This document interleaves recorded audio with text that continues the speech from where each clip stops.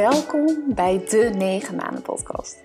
Ik ben Doete, verloskundige en zwangerschapsexpert bij Dubbelzin. In het eerste seizoen van mijn podcast neem ik je mee in onze zwangerschap. Yes, ik ben zwanger van ons eerste kindje. Hoe is het nu voor mij als verloskundige om zwanger te zijn? Wat verwacht ik van de periode rondom zwangerschap en geboorte? En hoe is het nu echt? In deze podcast deel ik mijn kennis en ervaring voor een meer ontspannen zwangerschap en geboorte. Superleuk dat je luistert.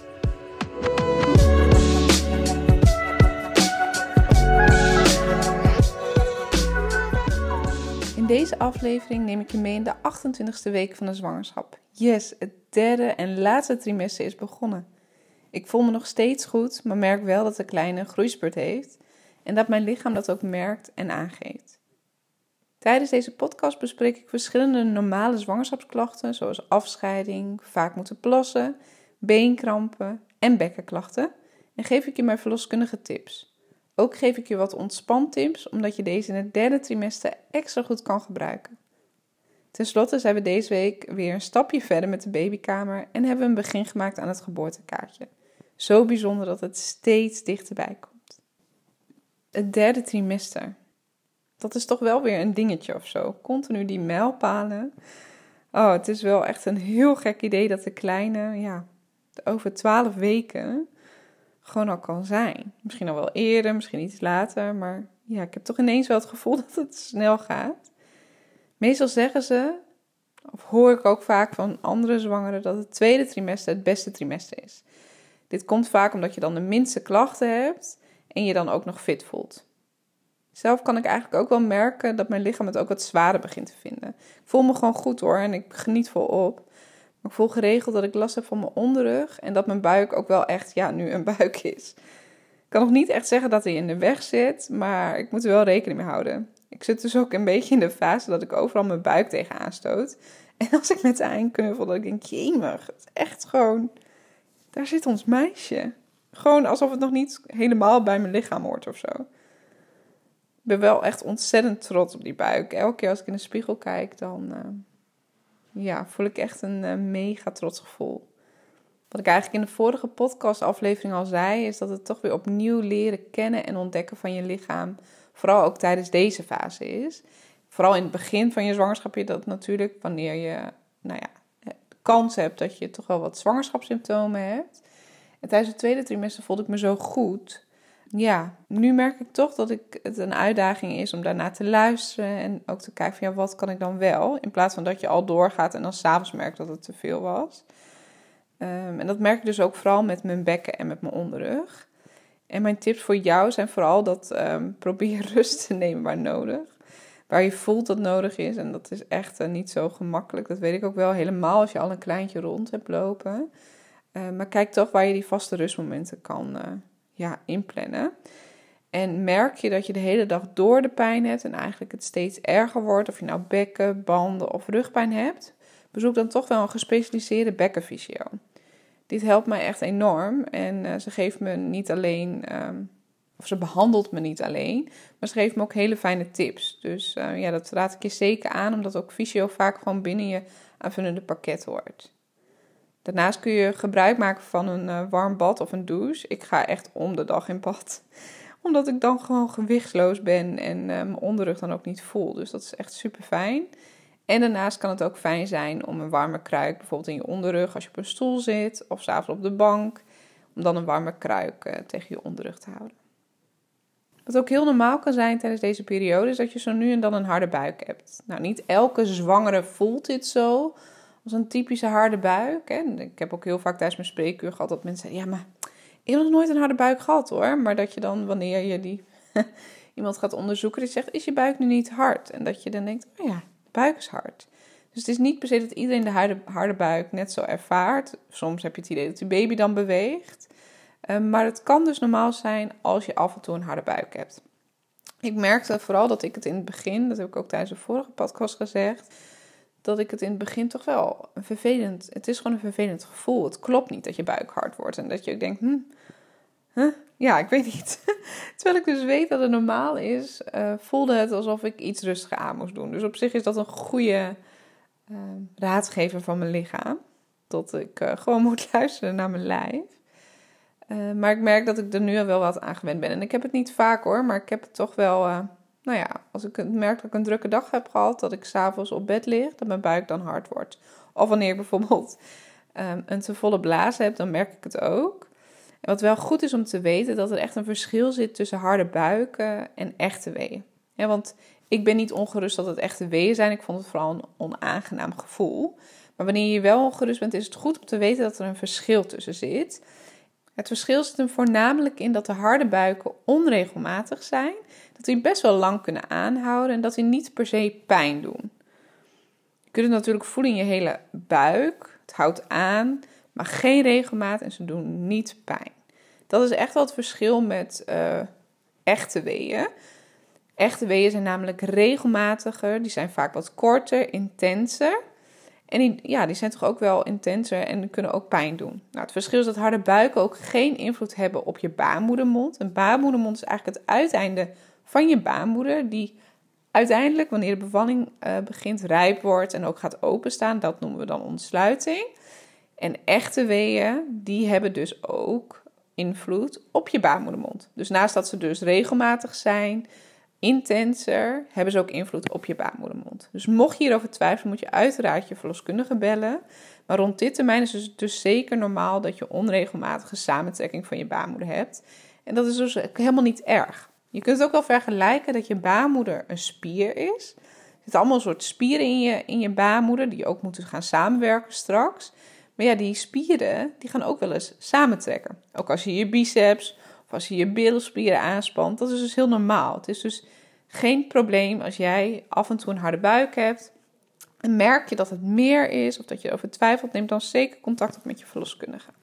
En ook vooral wanneer je merkt dat het meer is, probeer dan ook toch wat meer je rust te pakken. Het kan soms ook een signaal zijn van je lijf van hey, doe wat rustiger aan. Het is net iets te veel.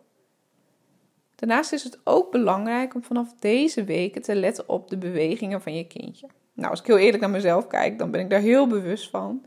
Ik geniet echt intens van het getrappel, maar mocht je heel druk zijn en misschien al een klein hebben rondlopen en er toch niet zo bewust van zijn, dan is het toch goed om je kindje te leren kennen. Dat je weet van, hey, wanneer beweegt mijn kindje nou het meeste? En dat je ook het patroon een beetje leert herkennen. Het is ook zo dat je vanaf 28 weken namelijk je baby regelmatig elke dag moet voelen volgens zijn of haar patroon. En als je het gevoel hebt dat je baby minder beweegt, ga dan even de tijd nemen om op je zij te gaan liggen, met je handen op je buik, om te kijken van, hey, beweegt mijn baby goed? Mocht je dan op je zij gaan liggen, dan zou je eigenlijk binnen de 2 uur minimaal 10 bewegingen moeten voelen. En als je twijfelt over deze bewegingen of toch ongerust bent, is dit ook een reden om contact op te nemen met je verloskundige.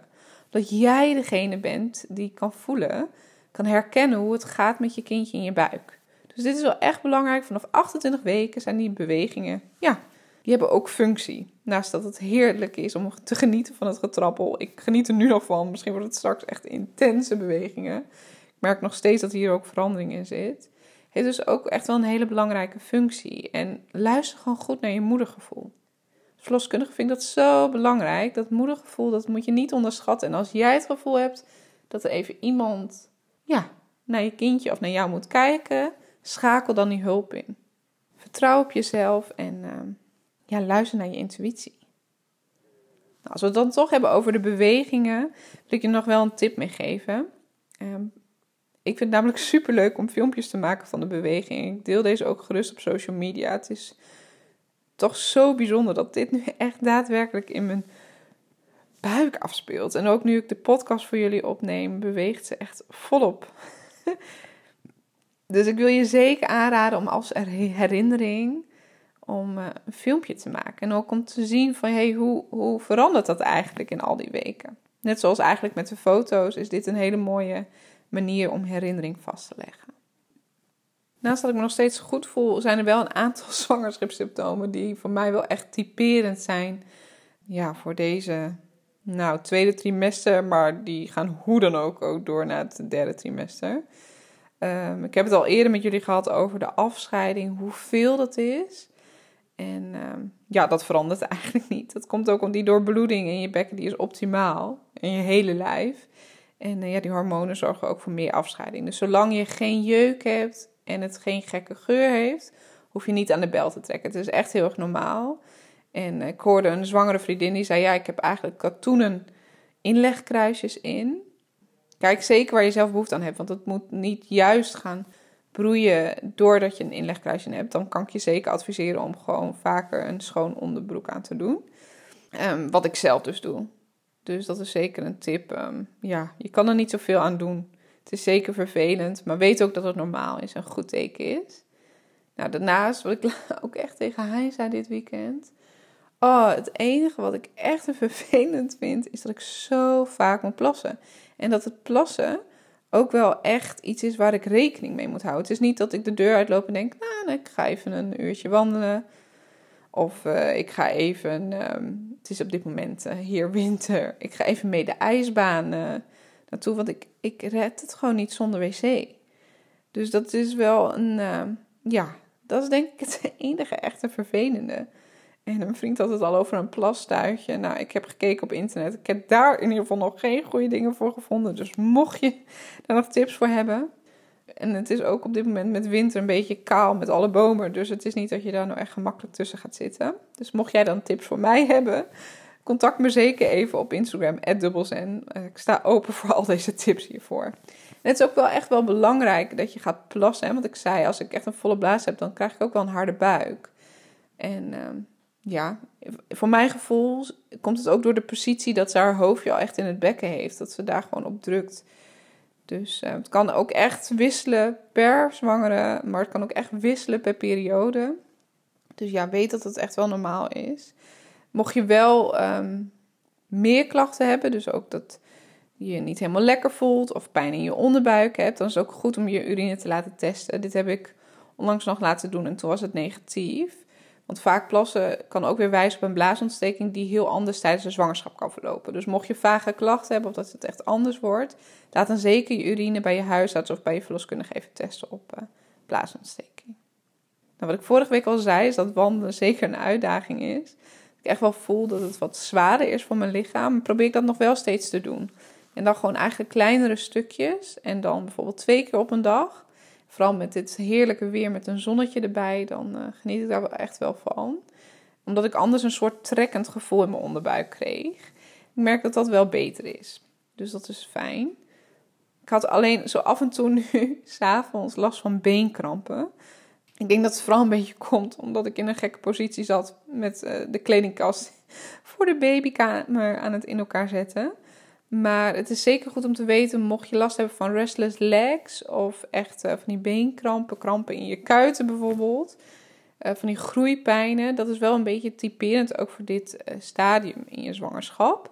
Maar weet dat magnesium je hierbij kan helpen. En dat magnesium dus ook veilig is tijdens je zwangerschap om te nemen. En waar je naar kan kijken is bijvoorbeeld magnesium voor in bad, of magnesiumolie om je benen mee in te smeren, of magnesiumspray of zelfs magnesiumcapsules. Dus kijk daar zeker even naar. En wat ik zelf gebruik is de magnesium van Zegzal voor in bad en ook de magnesiumolie. Dus dat is zeker een tip. Nou, wat ook typerend is, wat jij wel kan hebben, ik heb het zelf niet, maar het kan zijn dat je een donkere streep kan hebben over je buik, wat van je navel naar beneden loopt. En dat noemen we ook wel de zwangerschapsstreep, een soort zwangerschapslijn. En dat is dus een ophoping van pigment. En na de zwangerschap verdwijnt deze streep weer langzaam. En wat dus ook kan plaatsvinden door die pigmentatie, wat ik dus wel merk, is dat ik vooral veel donkere tepels heb en ook grotere tepelhof. Dus ik weet niet of jij dat ook al opgemerkt hebt, dat je in de spiegel kijkt en je denkt, hé, jeetje, wat een verandering. En dat daarnaast mijn schaamlippen ook lijken te veranderen. Een soort andere kleur, maar ook een soort andere model wilde ik zeggen. Maar ja, gewoon voller of zo. Alsof er meer doorbloeding is, wat ook die afscheiding natuurlijk verklaart. Maar weet dus dat al deze veranderingen normaal zijn. Het zijn echt door al die hormonen, door die doorbloeding, door de voorbereiding op dat die kleine straks komt, is het allemaal normaal. Goed, wat gebeurt er dan eigenlijk in de 28e week van je zwangerschap? Nou, je kindje weegt nu ongeveer 1 kilo en is ruim 37 centimeter lang. Hij vergeleek het ook wel met een bloemkool. Nou, ik dacht als een bloemkool op een blaasdruk check, ja, dat kan inderdaad. Echt bijzonder dat je kleine al zoveel weegt. De oogleden van je kindje zijn nu gedeeltelijk open en deze kleine oogleden kunnen ook al knipperen. Voor de uiteindelijke kleur van de ogen is blootstelling aan licht nodig. En dus eigenlijk zegt de oogkleur op dit moment nog niet zoveel over de oogkleur die je kindje straks heeft. Ook kan je kindje al verschillende lichtsterktes waarnemen, zelfs vanuit de baarmoeder. Zo bijzonder dat ze steeds meer van de wereld om zich heen meekrijgen. Je kindje moet natuurlijk nog zeker groeien, maar hij of zij wordt steeds iets molliger, zodat er meer vet komt onder de gerimpelde huid. De spieren krijgen daarnaast ook al steeds meer kracht en zijn de longen steeds meer voorbereid om te ademen. Maar dit zelfstandig ademen kan pas vanaf 32 weken zwangerschap, dus het is goed dat de kleine nog een tijdje blijft zitten om verder te ontwikkelen. Wat ik al zei is dat het zo bijzonder is dat je kindje dus nu steeds meer gewicht gaat aankomen.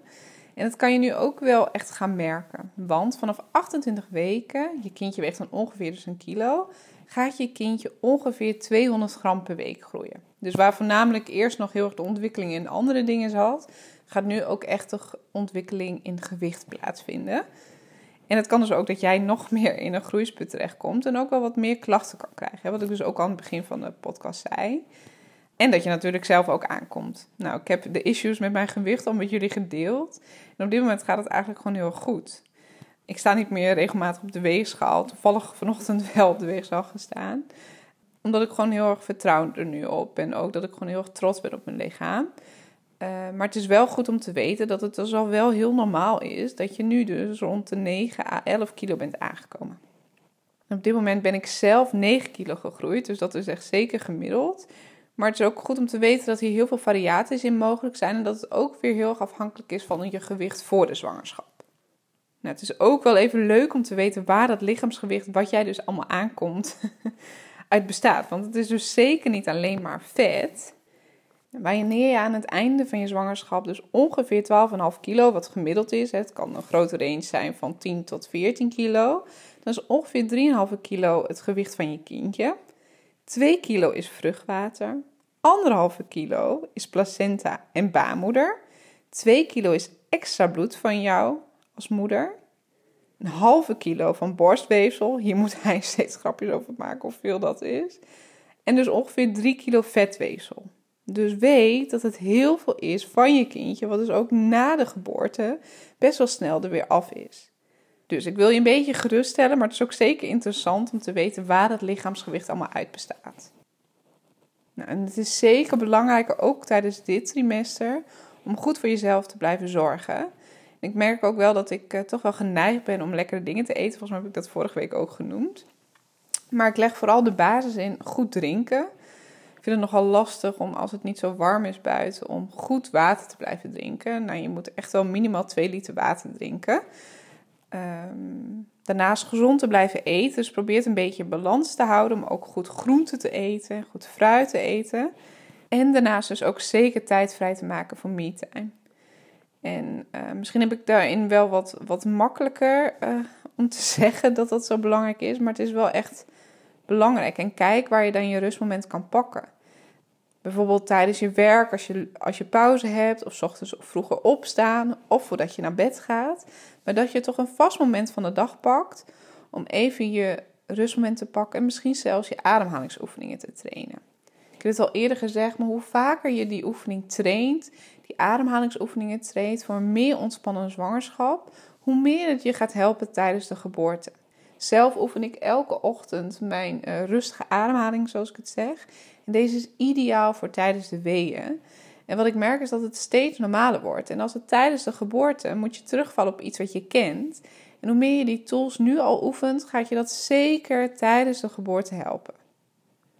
Dus mocht je hiervoor tips kunnen gebruiken, kijk dan zeker even op mijn website dubbelzen.nl, waar ik een gratis challenge heb voor een ontspannen zwangerschap. Maar waarbij je ook mijn online zwangerschapscursus vindt voor meer ontspanning tijdens je zwangerschap en ter voorbereiding op de geboorte. En deze online zwangerschapscursus is complete cursus met mijn kennis als verloskundige, mijn ervaring als verloskundige, maar ook dus de ontspantechnieken van de hypnobirthing. En kun je heel goed thuis samen met je partner volgen. En ik vind het dan ook zo bijzonder om wekelijks en soms dagelijks berichtjes van ouders te mogen ontvangen die dus mijn online zwangerschapscursus volgen. Het zijn ongeveer 700 koppels, dat is echt mega bijzonder.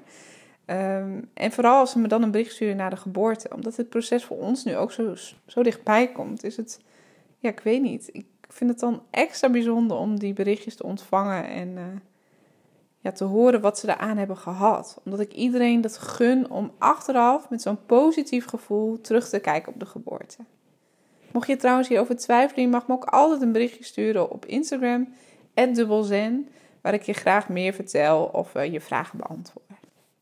Nou, als je mijn podcast al langer luistert, weet je dat we eigenlijk vanaf het begin van de zwangerschap al een naam hebben. En we spreken dit dus ook heel vaak uit. Dus we moeten echt oppassen dat we dit dus niet uitspreken waar andere mensen bij zijn. Daardoor hebben we ook een werknaam. Hier heb ik het ook al over gehad. Maar nu begin ik dus wel een beetje te twijfelen over een tweede naam. We waren eigenlijk heel erg overtuigd dat het één naam zou zijn. En ja, wil je het dan voor de vorm een tweede naam? Maar nu, twijfel ik heel erg. En vooral ook omdat wij beide meerdere namen hebben. Maar hoe zoek je nou een naam die daarbij past? Dus dat is een beetje de issues van dit moment. De eerste naam hebben we, check, maar de tweede naam, ik ga gewoon hele lijstjes weer af en laat het dan klinken bij haar voornaam. Dus ik ben benieuwd of jullie daar ook al mee bezig zijn en of überhaupt de naam al definitief is. Het is toch wel iets waar je samen echt moet uitkomen. Nou, wat ik in de intro al zei, zijn we nu ook begonnen aan het geboortekaartje. Waar ik heel veel inspiratie eigenlijk op heb gedaan op Pinterest. Dus dat is zeker een aanrader. En ik laat het ontwerpen en ik ben heel benieuwd. We willen het een beetje basis houden. Ja, kan ik gewoon nog niet te veel over zeggen. Omdat ook wel mensen die een geboortekaartje gaan ontvangen dit natuurlijk luisteren. Dus nee, check. Ja, we zijn ermee bezig. Ook zijn we bezig met een babykamer. En is het nu eindelijk, gaat het op iets meer lijken. We hadden eerst natuurlijk de muren geverfd, waar ik heel blij mee ben. En nu hebben we ook een aantal spullen gekocht. En onder andere heb ik een hele fijne schommelstoel weten te fixen. Het is zeker een tip om hier wat meer aandacht aan te besteden. Want ik had namelijk een schommelstoel gevonden voor €280 op Fundesign. Echt prachtig. Een beige met zwart onderstel en van die houten ja, gewoon prachtig. Nu hebben we dus langer gezocht. Dus deze tip is voor alle moeders die nog op zoek zijn naar een schommelstoel. Zoek even op bol.com naar beige schommelstoel CLP. Nee, ik word niet gesponsord om dit te zeggen. Maar deze schommelstoel is echt prachtig. Het is een beige schommelstoel. En wij hebben hem gekocht voor €130. Dus dat is echt een mega verschil. Nou, heerlijk met zo'n borstvoedingskussen staat hij al op de babykamer. Daarnaast heb ik nog een aantal hele fijne tips, want ik heb namelijk een zoutlamp gekocht. En we hadden al een zoutlamp, maar dit is een zoutlamp die je in de stopcontact kunt doen. En het is dus veel minder groot. Hij is heel handig om mee te nemen, mocht je in het ziekenhuis willen bevallen. Om mee te nemen naar het ziekenhuis, maar hij is ook ideaal als nachtlampje. Dus zeker aan te raden, dit kun je gewoon op Google zoeken om dit aan te schaffen. En ik heb dit al eerder in mijn podcast genoemd, maar dat zoutlamp is een soort rozig licht, wat dus heel fijn is, zodat bij nachtvoedingen of überhaupt gewoon in de nacht, of wanneer je ontspannen wil zijn tijdens de zwangerschap en tijdens de geboorte, dan kun je eigenlijk geen TL-buis of dat felle witte licht gebruiken, blauw licht. Dus dan is dit licht ideaal, omdat het eigenlijk de oxytocine stimuleert, wat weer voor ontspanning zorgt. Nou, daarnaast word ik helemaal gelukkig van mijn commode. Want ik heb allemaal opbergmogelijkheden voor de commode besteld bij de IKEA. Waarbij je dus allemaal je lades helemaal kunt inrichten. En ben ik dus ook al een beetje de babykleertjes gaan organiseren wat we hebben en wat we nog niet hebben. Nou, daarnaast heb ik afgelopen week dus gevraagd aan jullie als volgers om mij de tips te geven voor de babyuitzetlijst. Omdat ik daar een beetje onzeker van werd. Wat zijn we nou wel nodig, wat zijn we nou niet nodig? En ik wil er toch al wel een beetje mee bezig gaan. Ik kreeg zoveel fijne en handige tips. Dus ik heb dit in een berichtje gedeeld op mijn Instagram. Dus volg me zeker op Instagram @dubbelzen om die tips te kunnen zien. En sla dit bericht dan even op. Naast de babykamertips, waar ik zeker binnenkort een video ook zal van delen op social media, heb ik ook nog wel een aantal tips voor je babyuitzet. Naast die lijst natuurlijk die ik net heb gedeeld op social media, hebben we heel veel fijne dingen tweedehands gevonden. En de top 3 wil ik toch zeker even met je delen. Onder andere de stokken triptrap. En dan de newborn set. We hebben deze los beide op Marktplaats gekocht. En er is wel een beetje een run op. Omdat de stokken eigenlijk tijdloos is. En iedereen het nog gebruikt. Dus een soort kinderstoel. En die kan dan aan de tafel staan. Kun je tot echt een aantal jaar gebruiken. En met verschillende sets kun je dus vanaf de baby al bij je aan tafel zetten. Nou, en hij staat hier, ik kijk er dus nu gewoon naar. Het is echt fantastisch. Het idee dat zij daar straks in ligt. Oh, nou ja. Dus dat hebben we op Marktplaats gekocht. Daarnaast hebben we dus een Jules kinderwagen met alles erop en aan. Maxi-cozy, matrasje, volgens mij zelfs een parasolletje. En wanneer de baby meer rechtop gaat zitten, dus het kindje meer rechtop zit, eigenlijk van baby naar kinderwagen. Deze hebben we dus via Babygoed op Facebook. Dat is zeker een aanrader. Zij koopt deze Jules allemaal tweedehands in en fixt ze allemaal, dus maakt ze schoon. En weer als nieuw. En echt voor denk ik 1/3 van de prijs als je het allemaal nieuw zou hebben, hebben deze hele set gekocht. Dus daar ben ik super blij mee. Als jij daar net zo gelukkig van wordt als ik, ben ik dus kleertjes gaan shoppen op Vinted. Nou, kijk er maar eens op. Het is echt een mega aanrader. Allemaal tweedehands kleedjes. En wie weet geeft het je inspiratie. Nou, dan wil ik graag afsluiten dat ik dus volgende week een fotoshoot heb. Waarbij ik mijn groeiende buik weer mag vastleggen. Ik vind het heel fijn om een aantal fotoshoots te doen. Het is sowieso natuurlijk wel iets waar ik al heel lang over na heb gedacht. Hoe ik het allemaal wil en ook op veel mensen volg die dat hebben. Dus ik vind het heel bijzonder dat ik dit nu zelf kan doen. En heb dus ook wel een aantal fotoshoots tijdens mijn zwangerschap gepland. En mocht jij dit ook hebben, ik zou je zeker willen aanraden om al een fotoshoot te plannen. Omdat vaak die fotografen toch al wel redelijk vol zitten. En ter voorbereiding heb ik ook nog wel een tip. Ik ben namelijk op Pinterest gaan kijken naar verschillende houdingen. Wat vind ik mooi? Wat voor foto's zou ik graag willen hebben? En dit ben ik opgeslagen. Maar daarnaast is het ook heel ideaal om te kijken welke kleding ze aan hebben. Wat je zelf zou willen dragen. Dus dat nog de tips mocht je een fotoshoot hebben gepland.